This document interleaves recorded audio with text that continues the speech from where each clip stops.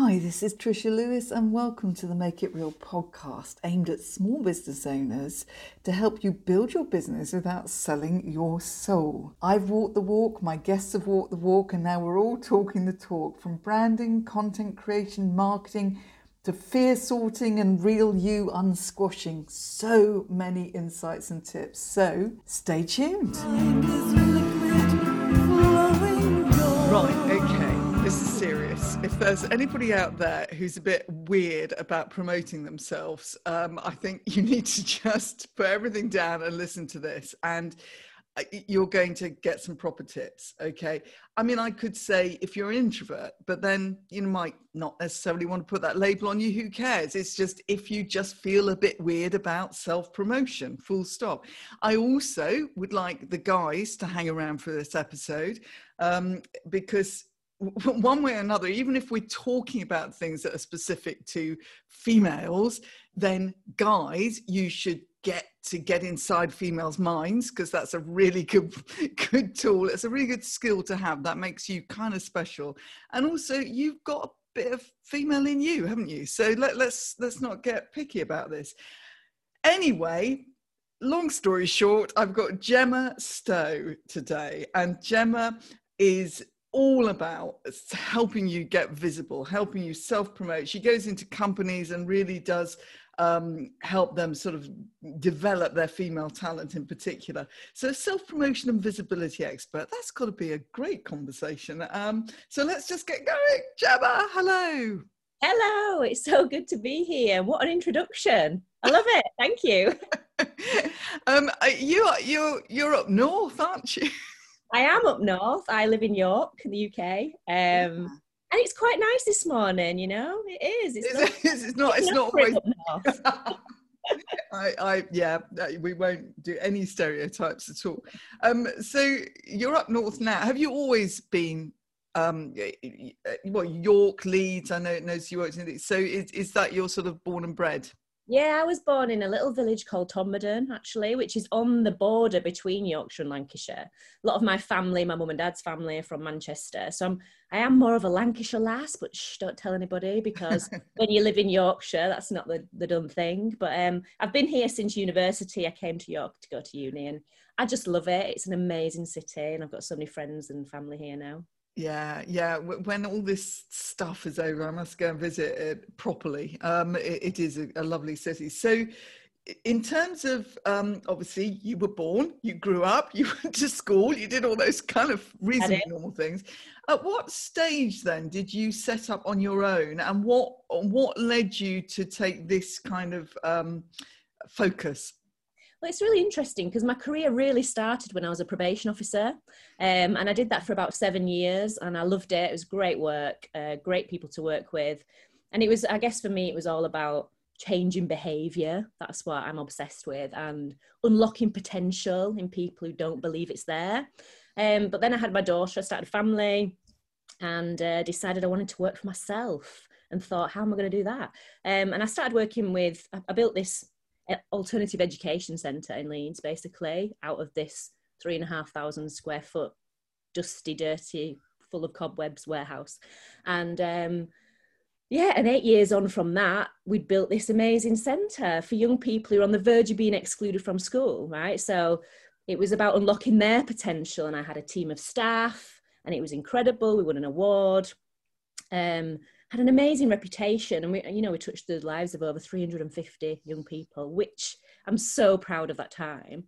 But I guess looking back at that time, and the reason I do the work I do now is because I realized I was hiding a lot behind the scenes. I kind of convinced myself I was better behind the scenes, and I got all my staff to go out and do the things I didn't necessarily want to do, but were fundamental to business, like selling, promoting, networking, all those things. I was like, no, that's not for me. And I got them to do it. And looking back now, I realized that actually no one could do it as well as I could do it. You know, your passion is your passion, and no one can sell your ideas as well as you. And so I've been on this amazing journey, and now I help female leaders to really step into their spotlight and own their expertise and not be behind the scenes. So that's what I do, and I love it.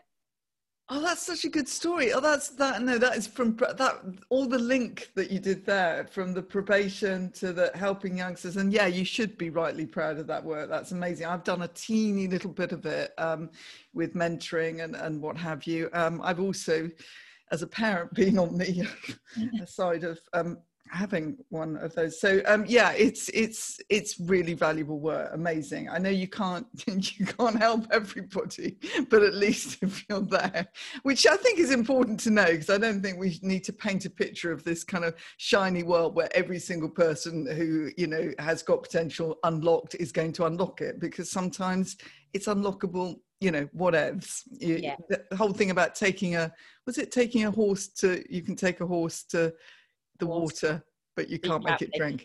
Thank you. And it's so true, you know, and I found that a lot working in probation as well, and with young people. But I guess it's giving them opportunities and opening doors that maybe necessarily wouldn't be open to them, and then hoping they'd walk through, I guess. Absolutely. Open the door. That's the key. So this whole silly thing, it's not silly, it's human, and you say that all the time, it's human that we've got, and about self-promotion. And you see, I said that at the beginning about introvert and sort of made it all nice and vague, because you know, because we've all got a bit of everything in us, and you know, and it's the same old story. I mean, I'm an actor, you know, so people assume that I'm extrovert, blah de blah. Of course you're not. You know, there are times, especially when I first started setting up on my own, that it really hit me a lot, you know, and I really was exhausted after doing networking events and all the rest of it. So so what number one, what is it? I mean, if we were in America, say, maybe we wouldn't feel quite like this, regardless of introvert, extrovert. I don't know. Is it partly a society thing? This, yeah. So like the lack of self-promotion, you mean? Society? Yeah, I guess so. And I think it's the way we're brought up. It's our belief systems about the world, about ourselves, about others. The introverted, extrovert thing. I am a proud introvert, you know, I am more introverted. And looking back, that was probably the reason why I didn't want to do the networking or the selling or presenting, because it meant me putting myself in the spotlight, having the attention. And I wasn't that fussed about that. But as I've gone on my journey and the work that I do now and speaking to more women who are in similar positions, I guess what I've learned about that is that self-awareness is key, and that you can play to your own strengths. You don't have to do what everybody else is doing. And I think that's key, really, because you don't have to be the loudest in the room to be heard. And I talk about this a lot, I bang on about this a lot, because it's so important to find that, because so many women have said to me, you know, I feel like I have to wear a mask to work, and they have to be somebody else, somebody they're not. And and that must be exhausting in itself, right? It must be. And I talk a lot about, you know, low energy, high energy, and just finding what's right for you. But coming back to what you said about a society thing, I think there's a lot of research, and it's global. And I've read a lot of research around self-promotion and gender, and if there's a gap. And it's almost like women want to belong, they want to fit in, and don't want to rock the boat, don't want to step on toes. People pleasing, that kind of thing, and we want to belong, and we don't want to be on the outside, so we'll do whatever it takes. And I think when you're looking at self-promotion, it's almost like you're stepping outside of the norm, and that's the bit that's the myth, really, I want to bust. That's what I'm on a mission to do. Good, let's bust it. I love that. I really love that. Okay, so yeah, women want to belong. Yeah, I mean, number one, it's a human thing anyway, the whole tribe thing, and out in the wilderness and blah de blah, and conformity, and you know, we are pretty wired for that, and in group thinking, all of that lovely stuff. But yeah, women seem to have this extra layer. So this could be because of function in life. I don't know, all these things, you know, that go on with our sort of physical and wiring and all the rest of it. But yeah, so women don't want to step outside. They want to belong. And then there's this sense of what it means to belong. And Do you ever talk about the kind of emperor's new clothes part of all this? The sort of everybody's feeling something, but nobody's saying it. So everybody's going along, with the idea that you've got to be the loudest in the room or whatever. So yeah, go on, bust away. 100%. I mean, when I'm doing some group coaching work with companies, it's so amazing to see women like start to be a little bit vulnerable and start sharing, and then the other women going, yeah, me too. And the power and the change that occurs just from that happening is incredible. So it's almost like we're taking the belonging and the nurturing and the fitting in into a different way. So we're making it so let's talk about things, let's be vulnerable, let's share, and then grow strength from there, rather than doing it the other way, which is what I mentioned before, which was like, I've got to look like I fit in. I've got to be someone else. I've got to wear that mask. Yes. Yes. So having the conversations, great first, absolutely massive. Because you're so right. How many people say, oh, I never, I've had this happen to me a lot. Oh, I never thought you felt like that. Oh my gosh. No, I feel like that all the time. Yeah, exactly. And I see it. And I see what's really powerful is when we've got women in groups where maybe there are more senior leaders in there, and then they open up and share. And other members of staff are like, wow, I see you as this confident woman, superwoman, who I could probably never be, and yes, they're role models. We have role models in companies, in society, but not always, it doesn't always have a positive impact. Some people think they can never reach that, or they're telling themselves that that's not who they are, when actually we break down those barriers. Women are like, oh my God, you feel like this too. You have self-doubt. You don't believe you can get to the next stage. Oh my God, maybe it is real for me. Maybe it is possible. And that's amazing.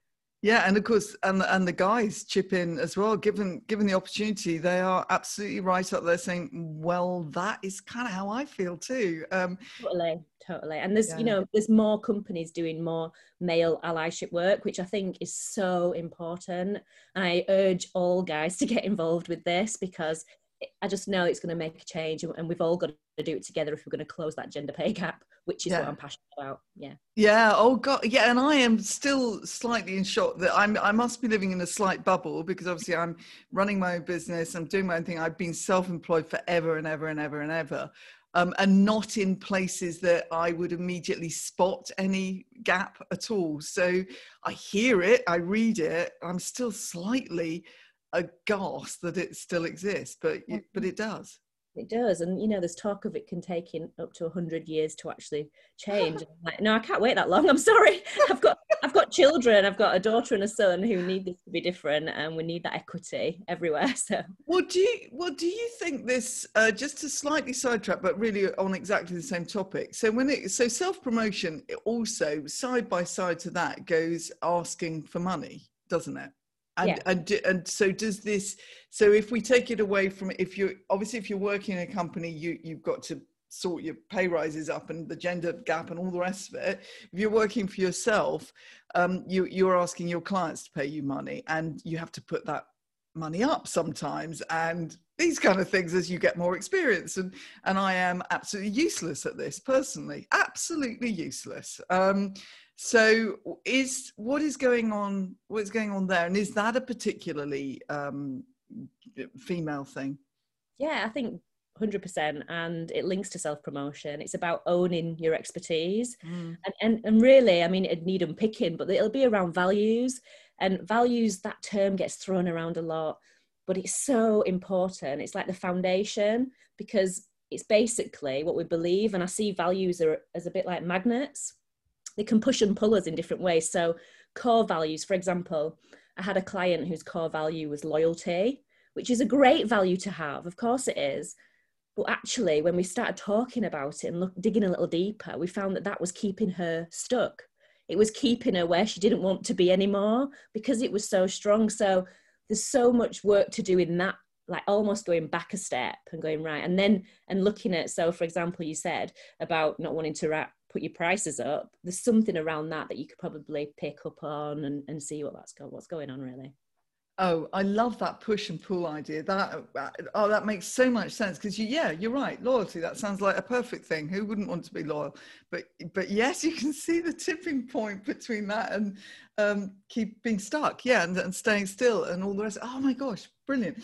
So let's think about something very, very sort of practical, okay? Because this is one of those topics and you'll probably have to come back, Gemma, because I feel that we could dig into so much stuff here, okay? And I want your stuff. I want it. So let's just think about this networking in the world that we currently exist in, where pretty much everything's online, okay? So there we are, as the kind of person that doesn't particularly want to,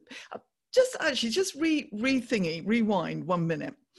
Wanting attention, that alone is a sort of a bit of language that doesn't help us, because if I thought every time that I do a video or stand on a stage or anything else that it was about me wanting attention, I would run a million miles in the opposite direction, because I would see that as a really negative thing, okay? So sometimes we have to be careful, don't we, about language. Does that make sense? So it's not about wanting attention, it's about giving value.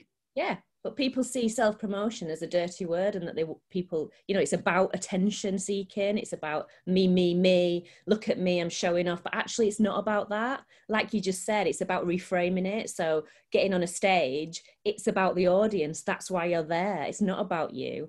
And it's about changing that perspective. I think I speak to so many women who are like, I just don't want to talk about myself all the time. I don't want to be the center of attention.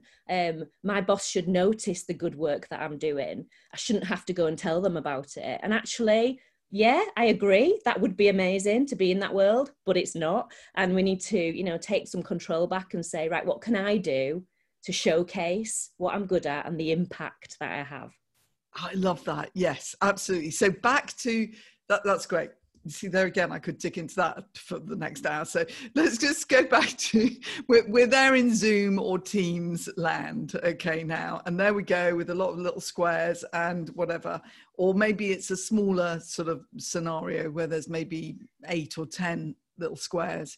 And we're just thinking, what I really want to do is put my video off and just sit and listen. I don't like this. So give us some sort of reframes on all of this. Okay, it's interesting because I think the first thing you got to do is decide what you like to do, because if you don't like doing something, you'll have no motivation to do it. So if networking for you is your idea of hell, then I'd suggest looking at a different way of connecting with people, and try different things and see where you excel. So for example, I do specialize in working more introverted personalities for this very reason, because they don't want the attention. That's what they come and say to me. I don't want to be the center of attention. I'm not the kind of person who'll knock on someone's office door and say, hi, jazz hands, or shout up at meetings. They sit back, they reflect, they're listening in. So it's about finding different ways that work for you. So regarding the networking online, because we're all doing that now, if it's not for you, then can you network through LinkedIn instead? I see LinkedIn as a big, you might not be on LinkedIn. If you're not, you should be. I don't work for LinkedIn. I'm not on commission, but it's a great platform to meet people, right? I know that's how we've met. Yeah. But it's almost, I see it as a big event anyway. And then the difference is you're not put on the spot. You get to choose who you want to connect with. You get to choose how you engage, what you're going to say. But if you do like networking events, or you think, I want to get better at that, I want to do more, I feel like I connect better on a one-to-one, face-to-face, then choose the networking event carefully.